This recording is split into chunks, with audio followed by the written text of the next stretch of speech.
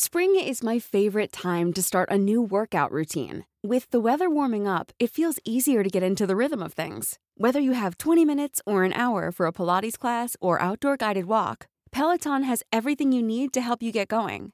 Get a head start on summer and try Peloton risk-free with Peloton Rentals at onepeloton.com/bike/rentals. Ready to pop the question and take advantage of 30% off? The jewelers at BlueNile.com have got sparkle down to a science with beautiful lab-grown diamonds worthy of your most brilliant moments. Their lab-grown diamonds are independently graded and guaranteed identical to natural diamonds. And they're ready to ship to your door. Go to BlueNile.com to get 30% off select lab-grown diamonds. That's BlueNile.com for 30% off lab-grown diamonds. BlueNile.com.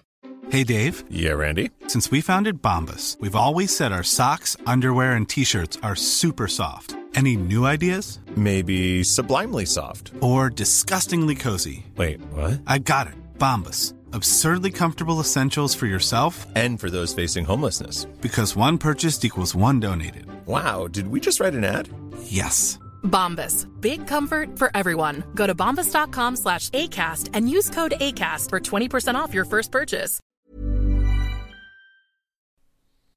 Hello, my name is Gary Mansfield, and this is the Ministry of Arts podcast, where each week I'll be speaking to a different artist. Now let's begin by bagging these bongos.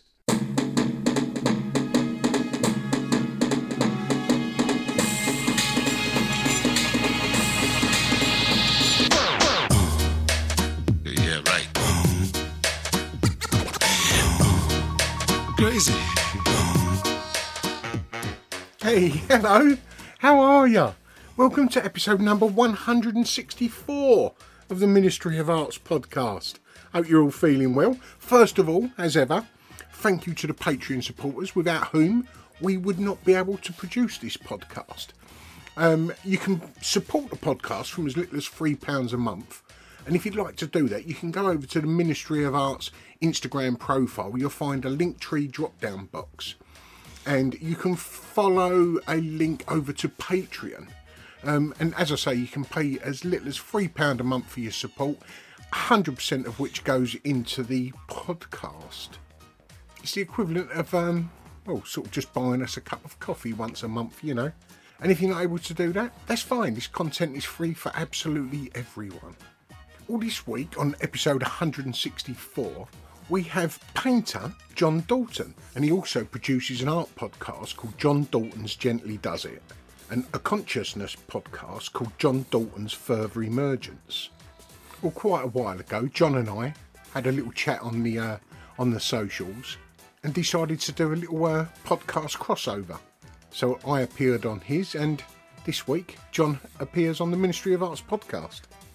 And if you've listened to the Ministry of Arts for some time, you'll know that there's a little to no competition between art podcasters. Well, except the ones who are right at the top, they don't seem to want to know. But other than that, the guys that work hard and produce their own are absolutely fine to help and promote others. It all helps the merry-go-round, right? I did write a quick list of podcasters we've had on, and apologies if I seem to have missed anyone. But the first one was episode 21, which was Maeve Doyle. Maeve has got the Maeve Doyle's Private View. Episode 29 was Geeta Joshi with the Curator's Salon. Episode 60 was Sally Whelan. Although she hasn't got an art podcast as such, she has just started doing the Artist's Gas Bag as an Insta Live. So go over and take a look at that. Loveless artist Nick Hogbin, he's got the Mouth of Manliness podcast, which is a mental health podcast. Episode number 57, that was the Christmas crossover between ourselves, Ministry of Arts, with the Artfully podcast, the Art Proof podcast, and the Delphian podcast. And of course, Ben Talon, the man who made me realise that I could actually become a podcaster. Annie McGrath from The Secret Artist. Of course, episode 101, Joe's Art History. And last of all, episode 120, possibly King of British Podcast, Mr. Adam Buxton. Adam Buxton come on, episode 120, that was darn exciting. But today, episode 164, It's the turn of Mr. John Dalton. There's a big megalithic passage grave. It looks like a big pancake, right? Oh, okay. I didn't know. Yeah, it's called Newgrange, and it's amazing. Like I don't know whether it's just being, like with the pyramids, you kind of go, oh, okay, yeah, big pyramid. Yeah. But like the actual working part of a pyramid's tiny. There's a little corridor chamber. Yeah. It's the same. There's this big, huge pancake kind of a thing, big, But and there's a passage that runs into the center of it, and then that's where the graves are. But the way they made this passage is that on the winter solstice, the sun shines right down and into and illuminates the burial chamber. It only happens like for half an hour a year. Yeah. and it's still working. They made it, I don't know, a couple of thousand years ago, and it still works. It might be both solstices. I know definitely the winter solstice.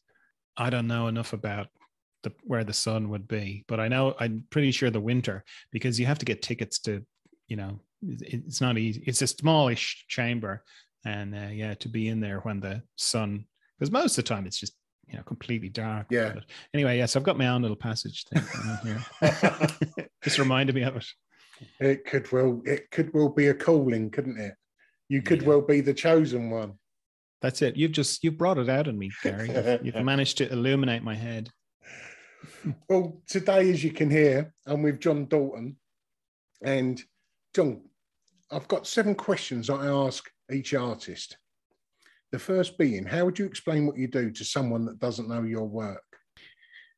Often it depends on who's asking me, but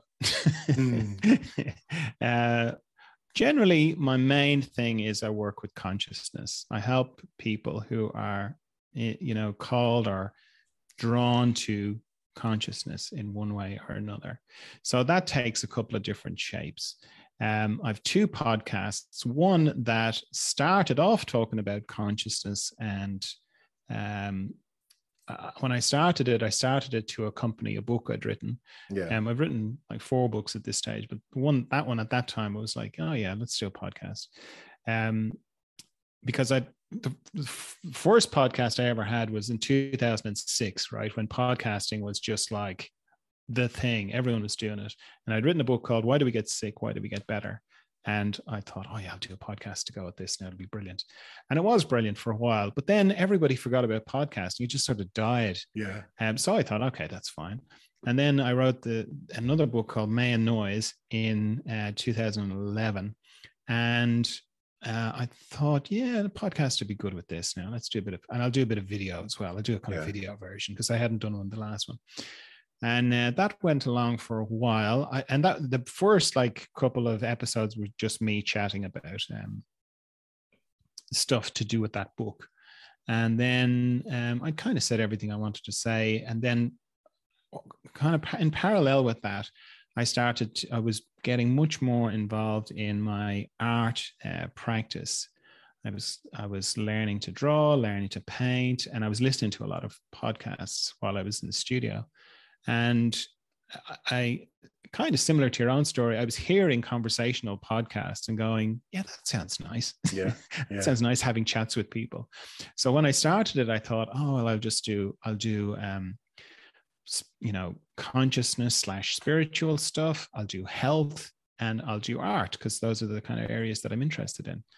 And the consciousness and the health stuff just never really took off. I mean, I had a few people like that at the beginning, but the art just took off. Yeah. And it became very specific to the sort of art that I was interested in, which is kind of figurative art. And it's gone down that track very much, and 216 episodes later of talking to predominantly figurative artists who are incredible technically. They all kind of aspire towards the old masters. So there's that. There's the podcast. There's books, as I say. I've written 4 books at this stage, all around the sort of subject of consciousness, reality, love, life, God, all of that sort of stuff. And then the other podcast is the Further Emergence podcast. And Further Emergence, it sort of came about through really as in response to the pandemic, because I've been a craniosacral therapist pretty much most of my life, like last 30 years, and working away with people. Sorry, John, could you just explain what a craniopsychotherapist is? Yeah, it's a terrible name because everybody goes what you just said, which is psychotherapist, which it's not. The name comes from cranio, which is your head, and sacrum, which is sacrum. Sorry. Yeah, I know. It's the last, well, not the last bone in your spine, but the big bone at the bottom of your spine. So it's craniosacral therapy. So it came from osteopathy. Then osteopathy became cranial osteopathy, and then cranial osteopathy became craniosacral therapy, and then it's further branched now to biodynamic for craniosacral therapy, whatever. It's basically, it starts off as a hands-on kind of approach where you're listening to a person's body with your hands. So it's palpatory, palpatory skill, and it's kind of multi-layered, meaning it's very good with trauma, meaning if you've been in a car accident and it's almost like you have an imprint of the trauma from that accident, and sometimes it can get locked in your body. Got you. And through kind of this very gentle listening with the hands, you can sort of feel where it's stuck, and then you can sort of help it to finish the process of releasing that trauma. But it goes deeper than that into emotional trauma and then spiritual trauma, and then the more refined you get with it, the further away your hands need to be, till you get to the point where you don't even need to be in the same room as the person. Wow. Yeah, but like, so for all the years of, because I taught craniosacral therapy. I lived in Australia for 10 years, and I set up the Australian Institute of Craniosacral Therapy, and I taught there and different places in South Africa. And when I moved back to Ireland, I just had another practice and I was going along, and it was grand. So when the pandemic happened, or when the lockdowns, it wasn't the pandemic, but when the lockdowns happened, I kind of knew, that's not going to go well for a close quarters kind of work that I do. Yeah. So I with the very first lockdown, I closed my practice and thought, okay, I'm going to have to just do other things. Yeah. But because I'm reasonably well known in the craniosacral kind of world, people got in touch with me and they were like, can you work with me remotely?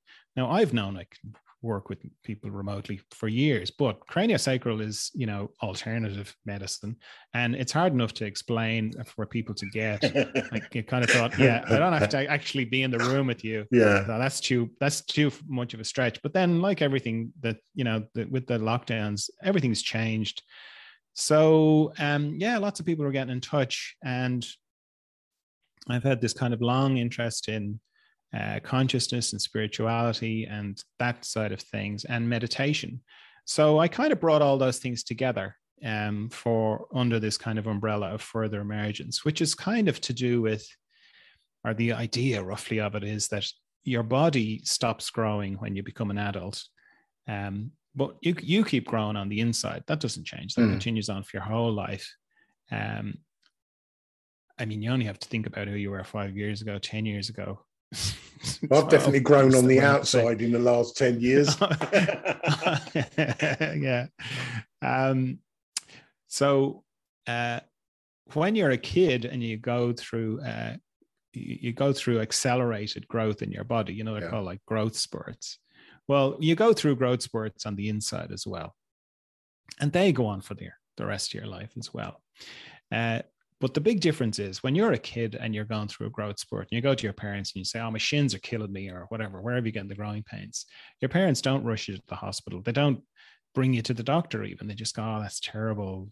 They're just growing pains. They'll pass. It's natural. It's much harder to know that when you are, 45 or 25 or 65 or whatever, and you're going through an inner growth spurt. It's very hard to kind of be with, oh, this is natural. I'm just, this is normal. It'll pass. There's a much bigger space to kind of go, there's something wrong with me. I'm losing the plot. I'm losing my mind, because it can be quite intense, you know. So that's kind of the overarching thrust of Further Emergence, is to sort of support growth in consciousness, inner growth. You could call it spiritual growth.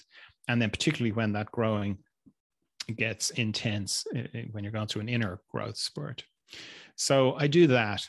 I have the 2 podcasts. I'm an artist as well myself, so I paint. I'm kind of mostly figurative, but kind of going through an exploratory phase. So yes, that is what I do.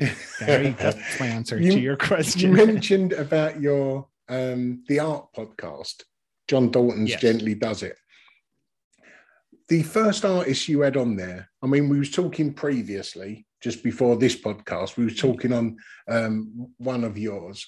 We was talking about how I, for this podcast, contacted the pool of artists that I knew. Who were the people that you contacted first of all? The very first artist I had on was Connor Walton. He was an Irish artist, and he was on the Sky Portrait Artist of the Year. Oh, got you. He was in one of the Irish heats, and like for me, the whole art thing has been a journey, because in the family dynamic, my sister was the artist. You know the way that can happen in families. Yeah. You know, you were the artist. I was the carpenter. Because I was good at my hands.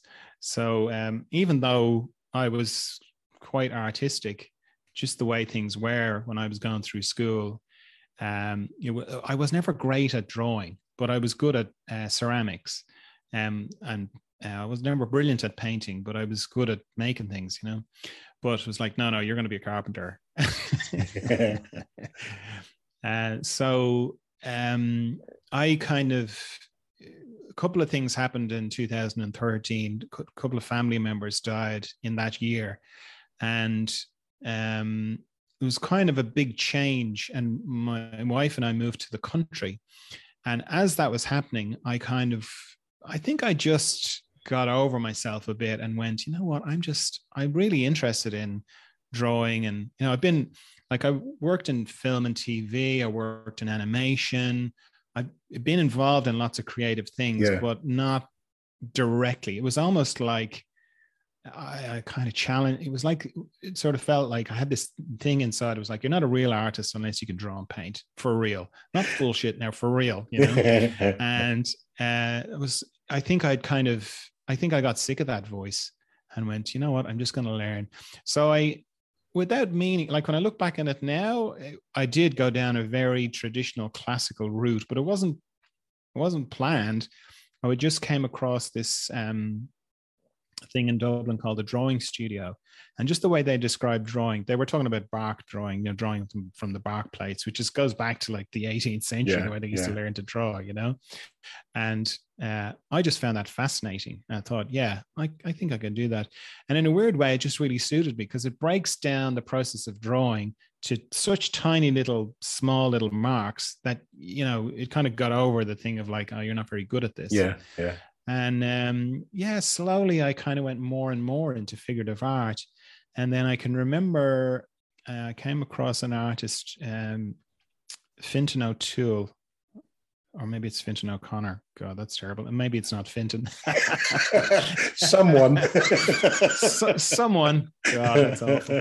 And I remember being in bed. I'm looking at Facebook. I was on Facebook on my iPad, and he friended me. I have no clue why he friended me. Right, the podcast wasn't even that big at that stage. And I remember looking at his paintings, and I felt physically ill. They were so good. I was like, Jesus. I know exactly what you mean. How can are human beings still doing this? I thought that that was sort of Michelangelo, Rembrandt. I thought those guys, but I didn't think anybody could. They didn't think people still knew how to do that. Yeah. And that's never left me, really, that kind of awe of that technical excellence, combined with just a fantastic idea or story or whatever. So Connor Walton, is in that school of very good figurative artists. So I just got in touch with him, and he amazingly said, "Yeah, okay, let's do that." Because I was very like naive about the whole, didn't know anything really about the art world. I knew a bit, but not a huge amount. Yeah, and I was kind of like, "Oh, you were on the Portrait Awards. Oh my God, would you even, you know?" But it's so funny. He's been like, you know, an artist for so long. He was just like, yeah. I was like, oh, well, you kind of crushed, you didn't win. He was like, no, I was glad. I was like, what?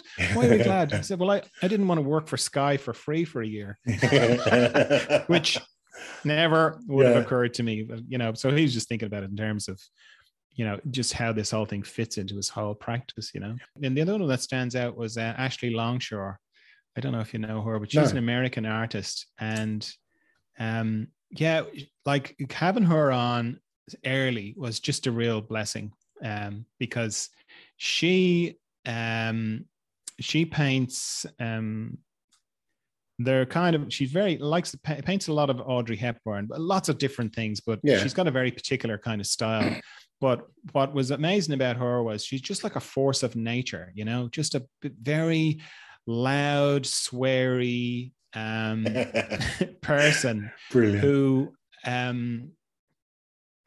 she spent, I'd say, 20 years trying to get into galleries, and, you know, was just rejection after rejection after rejection, and eventually just went, you know, was it 20 years? Maybe it's 15 years. Just went, you know what? Fuck you. I'm going to do it myself. Right. Brilliant. And it was just at the time when Instagram was starting.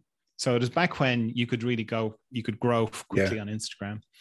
And she managed to, she was really strategic about her, the way she went about her work. So she would have events in boutiques. She'd target market, if you know what I mean. Yeah, and she brilliant. had a series that was targeted towards fund managers' wives, and she called it the series Trophy Wives. Yeah, right. So she's very good, great sense of humor, and of course was a big hit. You know, they were huge. She was saying she had the real pleasure of seeing a Damien Hirst taken off the wall and one of her paintings. Excellent. Oh, look her up. So yeah, Ashley Longshore, she's great. She's just so much fun. And I've had her back on a few times, and it's been lovely to sort of see her growing. Like, I haven't had her on now for a couple of years, but like when I met her first, it was just her and her art, her studio manager. And her Instagram is hilarious. She just puts a lot of funny stuff on it. Very irreverent. And then the next time I spoke to her, she had about 5 people working with her. And the last time I spoke to her, she had about 20 people working with her. She was a multimillionaire, all from her art, all nothing to do with galleries. She's like, really, why would you give them 50% of your money? You know? Yeah.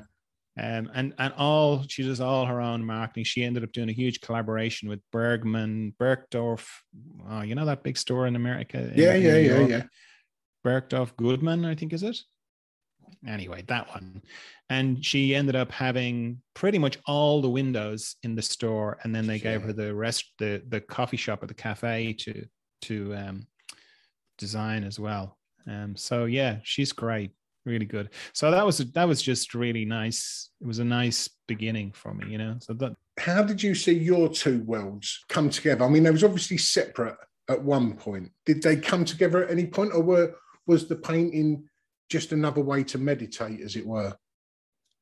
It was kind of me working through that process of having to draw these amazing,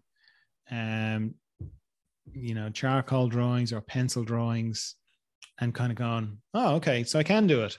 Yeah. And then painting, very figurative, very technical paintings, and going, oh, okay, I can do it. But the subject of and what I paint, it's always been about consciousness. So like I did a series of, not long after we moved to the country, I had this dream where my wife and I went into town, and everybody had these huge wings, like butterfly wings, not like fairy wings. And in the dream, I'm like elbowing my wife, going, "Can you see that?" And she's like, "Yeah, it's so strange, isn't it? Everyone's got these big wings." And then by the end of the dream, it was just really normal. It was like, "Oh yeah, it's just like, it wasn't a big deal." Yeah. And I kind of woke up from it going, "Wow, that's amazing. I have to paint that." So I did a series of, like farmers, very down to earth, grounded people with these huge, butterfly wings, which, it is a little bit kind of magical, a little bit, consciousness kind of thing. All my paintings are about that in one way or another. Like, there's a painting I did of my wife was involved in a nursing home for a while, and she called me one night and said, "Oh, look, there's this woman who's just really distressed, and she's wearing us all out because she's just ranting and raving, and someone has to sit with her all the time." Yeah. Wow. Is there anything you can do? Because my wife knows that I can do work remotely and all that kind of thing. So I said, okay, fine. And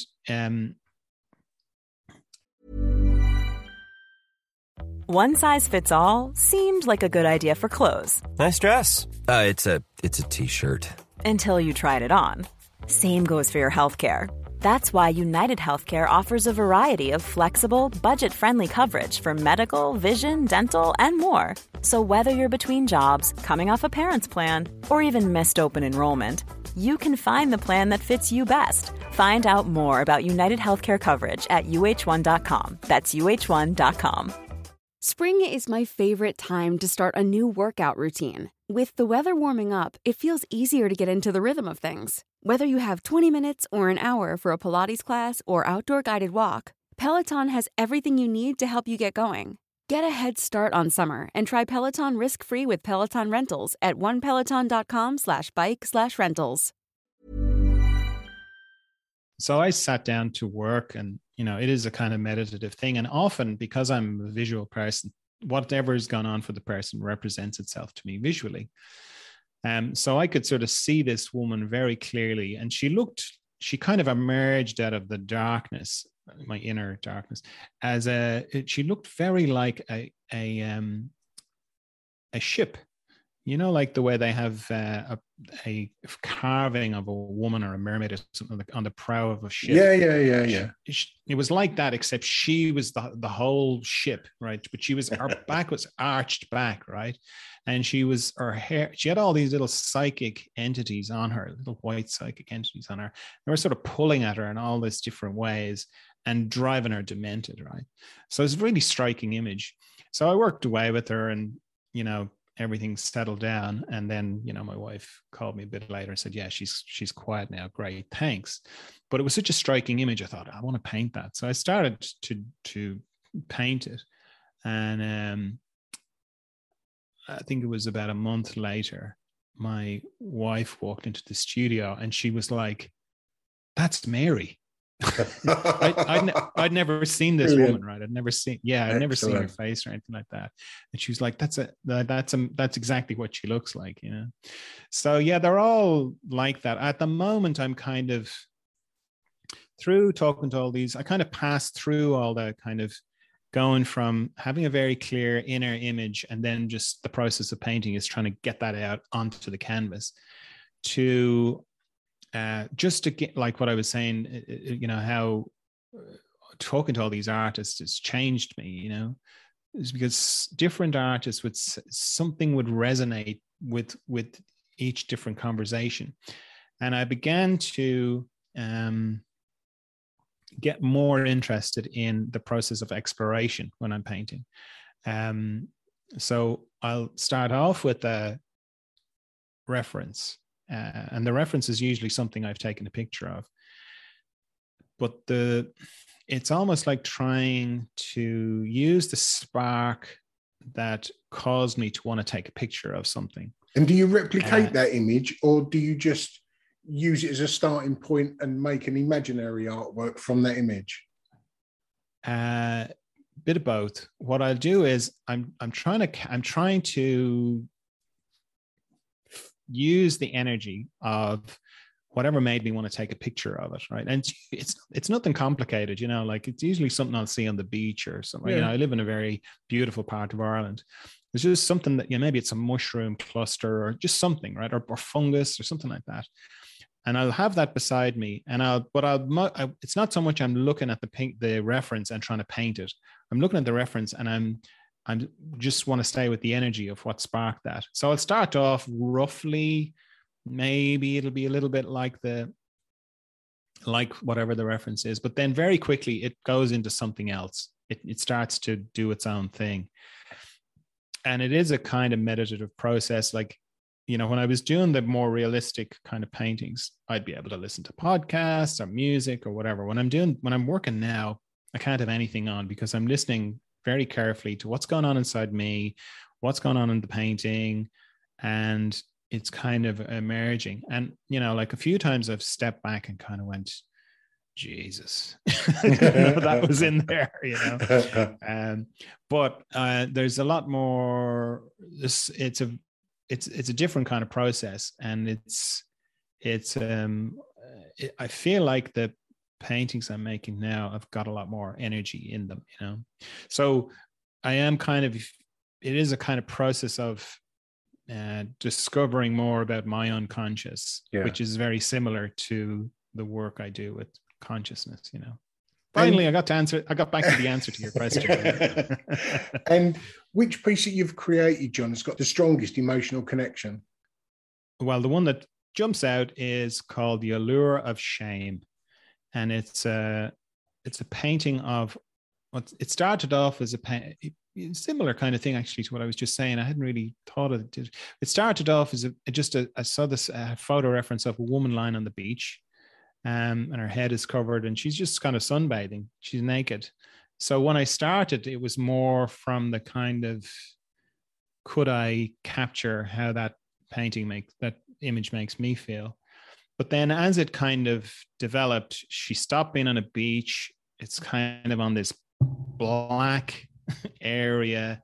And then this golden trapdoor kind of presented itself under her head. So now she's looking into this golden trapdoor, and now her hair is kind of going down into it. So it's kind of visually, you know, in those paintings that kind of hurts your brain a little bit because the perspectives are, you know, mixed and matched. And I didn't have a name for it. So it became a kind of a dark painting. Then she kind of went gold. Or her heels went gold, and it just kind of kept changing. And eventually I was like, what the fuck? Okay. What's that about? You know, so sort of, what's that about? And sat with it for a bit. And then this name, The Allure of Shame, came up. So it's my, like that's the one that came to mind when you said that. And it's my wife's favorite painting. She's like, don't ever sell that one. That's mine. And is it on the wall, or is it just put to one side at the moment? It's big. It's big as well. Is it? You know? And it is big. It's about a meter by 1.5 meters. Oh, wow. So okay. It's big. Yeah. It's on MDF. So it weighs a ton as well. I mean, that's the funny thing. We're all used to looking at artwork on our phones now. It's rare to get a scale of an artwork in the palm of your hand, you know. And the paintings that you were doing, which had the figures with the butterfly wings on, what size are those? Because I've seen them, but I've not looked at the sizes. They're not big. They're like 30 inches by 30 inches. Oh, got you. Okay. Yeah. Well, all up on the wall as well. And it's nice to see them all together. Nice. Yeah. But weirdly, I had we were renting a house when we first moved here. Well, we're still renting, but a different house. And something was going on with the house and it needed to be valued. And these two estate agents came. It was like a father and son. The father was, you know, I'd say he was in his late 70s. And because they were walking around measuring rooms and whatever, they came into the studio and they were looking at these, you know, and the father kind of got it. And he was like, oh, okay, yeah, right, yeah. And the son was looking at them and he looked really disturbed. And he said, so have all the people in these paintings passed away? But he's reading it, isn't he? You know? Yeah. Yeah. It hadn't even occurred to me. Yeah. Because I'm still with the magical dream, you know. Like, of course. They're not dead. They're not angels. Come on. I didn't say that to him. I was like, yeah, no. I've mentioned it many a time on here. Once we finish our artwork and we put it out there for people to look at, it's no longer got the narrative that we gave it, has it? No. I'm even worse. Like, you say like that with the allure of shame, that one, you know, like I'll often pass that and go, how did I do that? Did I do that? Was that me? Well, I've got another question here, John, that I ask each artist, which I'm possibly might even know the answer to this already. But how do you relax? My favorite way of relaxing is watching telly. Oh, okay. Yeah, I like movies. I don't watch telly. Like I don't know what's going on with. I became too impatient with advertisements and news, and just we've all got like that, yeah. Yeah. So I'm sort of Netflix. I'm like, I've got Netflix, I've got Amazon Prime, I've got this thing in Ireland called Now TV, which is kind of like Sky, just without all the ads.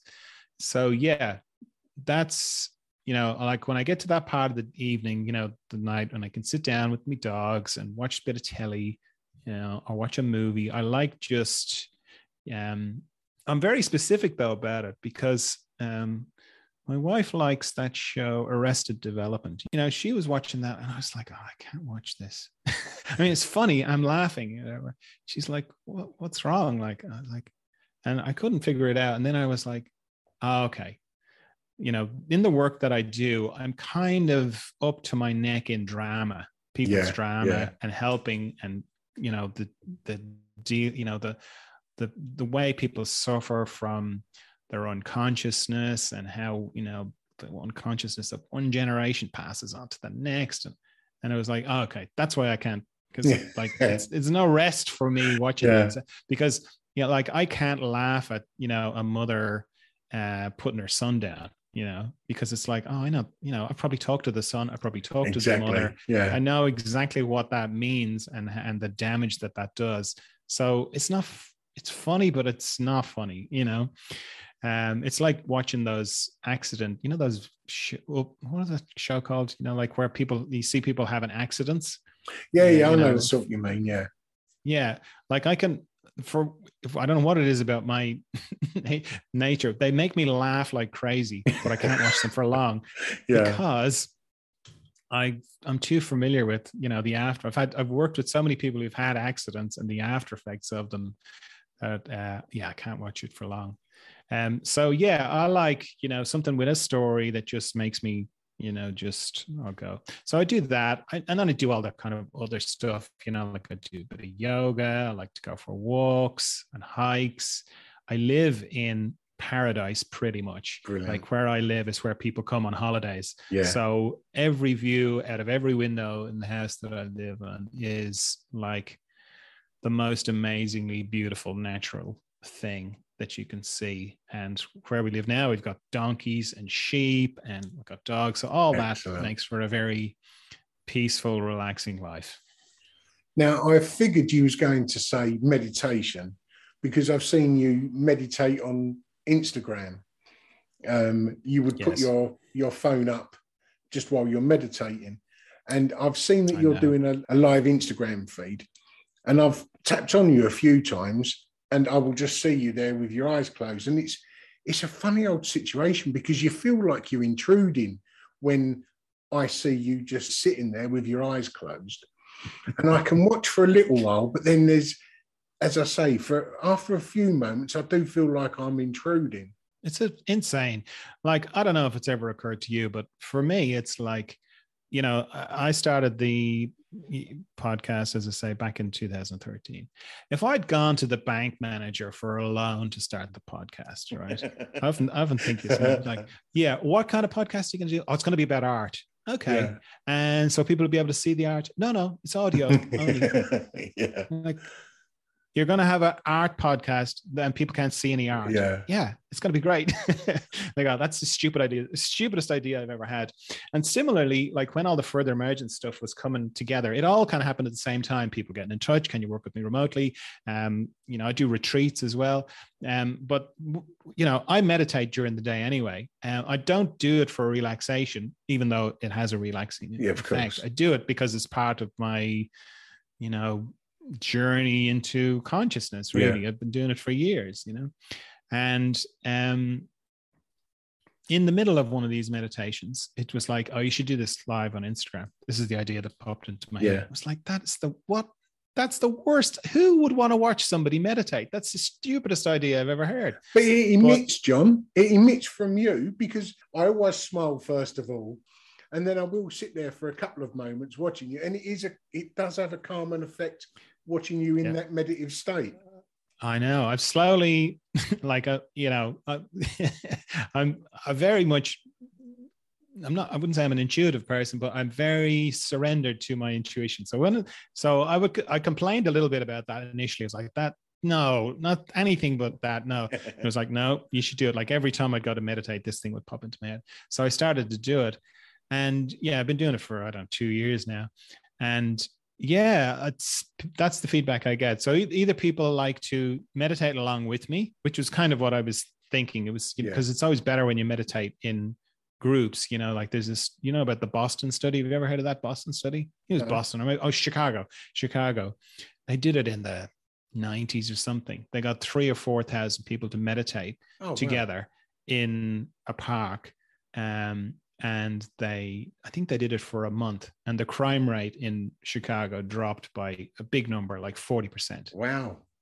Yeah. So meditating in groups is a powerful thing to do. So I kind of thought, oh, well, everyone's in lockdown, so we can meditate together and whatever.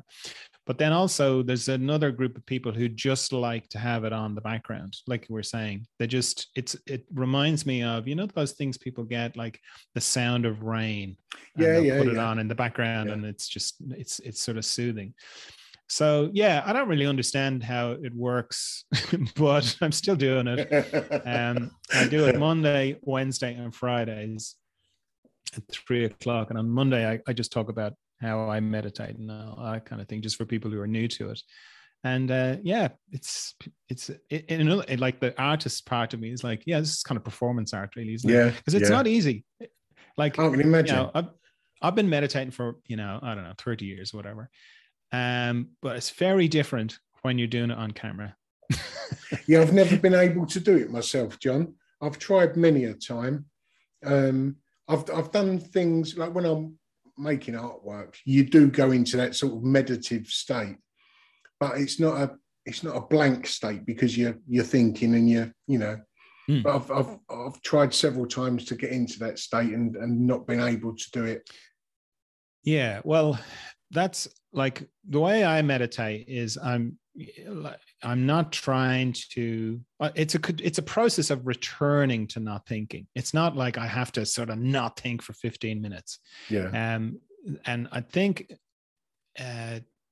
it's very helpful to know that thinking happens in meditation, and to not add to your thinking by thinking about how much you're thinking. Which is often what happens, So like the way I kind of explain it is, it doesn't really matter what you're thinking about, which is like the content of your thoughts, the structure of your thoughts. It's always the same. It's always pictures and sound.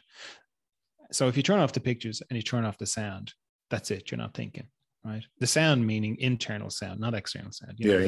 Monitoring conversations, internal monologue, all that kind of thing. So if you turn off the pictures and you turn off the sound, that's it. You're not thinking. And the process of meditation is just continually returning to that. So it's like every time I discover I'm thinking, I go, oh, I'm thinking. And then I just turn off the pictures, turn off the sound. I bring myself back over and over and over again. And it's kind of like where I go to, like where I want to go to when I meditate, is where I go to in deep, dreamless sleep, the bit after dreaming, sort of dreaming. And then I drop out the bottom into deep, dreamless sleep. I'm very interested in that place, because everything goes, I've got no thoughts, no pictures, no memories, no personality. I don't really have a body. I don't have a bedroom. I don't have anything. It's all gone. Even I'm gone because I sort of cease to exist in the way that I normally register my existence. Right. Which sounds like death. I mean, that sounds awful. If you just were trying to sell that to somebody, sleep. Let me tell you about deep dreamless sleep. It's fantastic. That sounds awful. And yet I love going to bed. I love going to sleep. And and when I wake up in the morning, I feel refreshed. So wherever I go, it must be good. And so that's where I want to go to. That's where I want to go to. And what that feels like is, it's almost like I go into a room and my mind has to wait outside the door. Got you. So wherever I go to in meditation, when I turn off the pictures, I turn off the sound, wherever I go to, my mind can't go there. So of course, from my mind's point of view, it's boring as shit. Like, it's like, oh my God, not this again, So that's what the continually returning is about, is like being gentle and kind on my mind and going, yeah, I know this is boring for you, but it's beneficial. And what I've found with people when they're starting out in meditation, the hard bit is to do it long enough for your mind to kind of go, oh yeah, there's something to this. Because you start to kind of see to get the benefits effects of it. Yeah, because from my mind's point of view, it's like, I hate this. And as I said, I've been meditating for 30 years and my mind still doesn't like it. It's not wild about it. It doesn't kind of go, oh, great meditation. Because, from its point of view, it's like, oh God, but it's seen the benefits. So it's like, it will grudgingly do it, So yeah, I think having an idea that you have to kind of be completely peaceful and calm with no thoughts for 15 minutes. No, that's not my experience anyway. Yeah, John, if there was you and 5 other artists, past and present, what would your ideal group show be? Group show. Okay. Well, I like Hilma af Klint. I'd really probably invite her just so I could talk to her. Probably invite Rembrandt just so I could ask him about technical questions. That's 2. I think I probably have Magritte in there just nice. He's just such an interesting character. I'll probably have Frida Kahlo in just because, again, she's such an interesting person. How many is that? 4 or 5? Mm-hmm. 4. Who else? Stuart Semple, I think. Oh, nice. Cool. Yeah.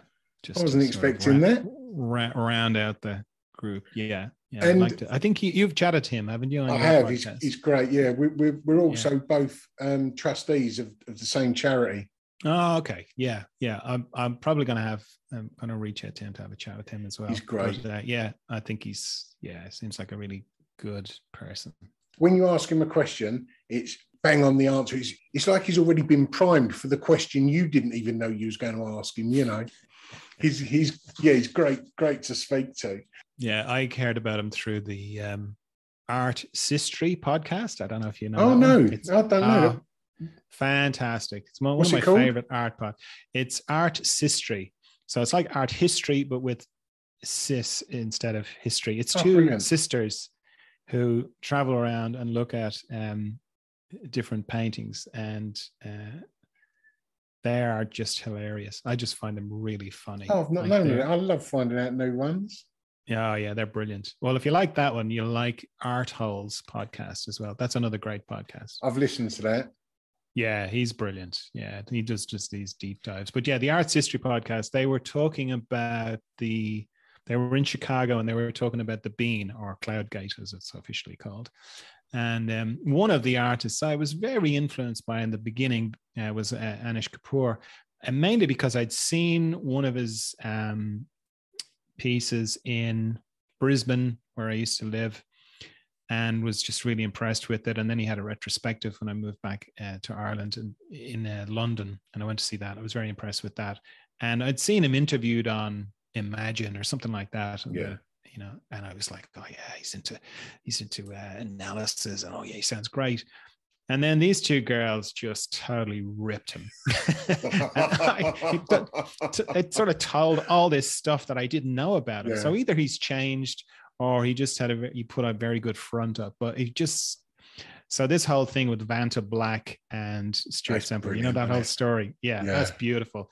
So that put me on to Stuart and his work and how he just kept coming back with one thing after another. I thought Yeah. that's beautiful. Although Anish Kapoor's response to being banned from buying the Stuart Semple's Pink, when did you see that he dipped his middle finger? And I thought, that was a great little response. And but then did you see Stuart's response to that again? Which was the next one he made. Now, just if you're listening, right, what we're talking about is Anish bought Vanta Black and basically was like, it's mine and it's my ball and no one else can play with it.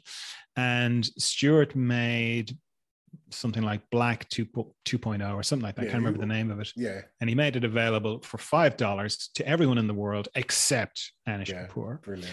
And then Anish's response was he got one of his assistants to buy it under a pseudonym or something like that. Because apparently in the process of buying it, you have to say, I'm not associated with Anish Kapoor. Yeah, you have to sign a waiver. Yeah. He Anish put on his Instagram a picture of his middle finger, which he dipped into the Vanta Black and was basically giving Stuart it was finger. the pink. Okay, pink. Yeah, right. Because that's right. He made another one. That's so it. the one he made after that was something called Diamondy something or other. And it was basically one of the main constituents in it was ground glass. That's it. So basically, if you put your finger into that, it's going to hurt. Yeah, brilliant. Yeah, he's great to have on. He's good stuff. And if you wasn't an artist, John, what do you think you'd like to be or do? I can't imagine being anything other than what I am, to be honest. Brilliant. Like I've tried lots of different things in my life, I've had many different kind of careers where I tried to do something, but being creative, thinking creatively, which is just an expression of my, growth in consciousness. It always comes back to that for me, So whether I'm writing, podcasting, working with somebody remotely, doing a retreat, doing meditation, it's all the same. It's all just me expressing myself and sharing myself with an open heart as best I can, because I can't do anything else. Perfect. And what have you got coming up, John? Have you got anything coming up at the moment? Well, it's pretty much more of the same, really. Because, you'll know this, like once you get most of the technical stuff sorted out and you get a kind of workflow going with podcasts, it pretty much has its own momentum. It just kind of goes along. So there's that. I'm quite happy. I don't need to leave the house for much. So I'm not particularly keen to do that either. Excellent. Plus, I live on this farm, so I'm just very happy to do that. Sounds idyllic. Yeah, there's a kind of growing art scene in the town close to where I live, so I'm slightly getting more involved in that. But I know what's coming up. Thanks, Gary. You prompted me to remember. I'm just finishing off doing my first audiobook of my book, Maya Noise. Brilliant. Which is, it's not like an autobiography. It jumps around to these very significant points in my spiritual growth. Reads like spiritual pulp fiction, I think. Wow. And yeah, it's good. I've had nothing but good feedback about it. And it was a hard book to write, I can tell you, Gary. It was because it's very personal, and there's a famous quote I love trotting out by Hemingway, where he kind of says, there's nothing to writing. Writing's easy. All you do is you sit down at the typewriter and you bleed. Excellent. And I think Yeah, that's they kind of say, you're writing something good if it makes you cringe, not because it's bad, but because it's too revealing, Yeah. So that Maya Noise was really like that for me. So yeah, that's the first one I've managed to. I've had quite a lot of technical issues because it's, you think, oh well, you do a podcast, that'll be easy. No, it's not, because the requirements from Audible, the technical requirements from Audible are in another league. So I'm on my second sound engineer now at this stage. Wow. For the technicals, but yeah, we're nearly finished. It's nearly done, and I'm hoping to have that out before Christmas. So that's what's new. Good on you. That's my next thing. And yeah, all the very best with that. Thanks. And lastly, where can anyone find John Dalton online or social media? The website, the main kind of website, is johndalton.me.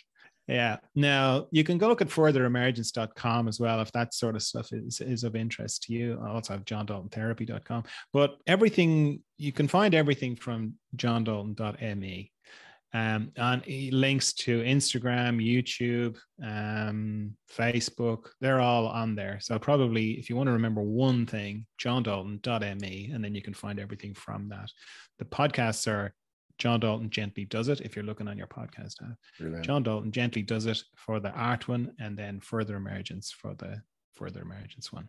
Perfect. John, that's all my questions asked. Thank you very much for your time. I really appreciate it. No, it's been lovely. I really like your podcast, and I think what you're doing is brilliant. So thanks for thank you. And I look forward to speaking to you soon. Well, hope you enjoyed that episode of the Ministry of Arts podcast. If you're unable to support us on Patreon, leaving a review on whichever platform you listen to this podcast really does help us get noticed and anyone else looking for an art podcast. Or even giving us a positive shout out on your social media. Anything is appreciated. But either way, thanks for listening, and until next week, ta-da.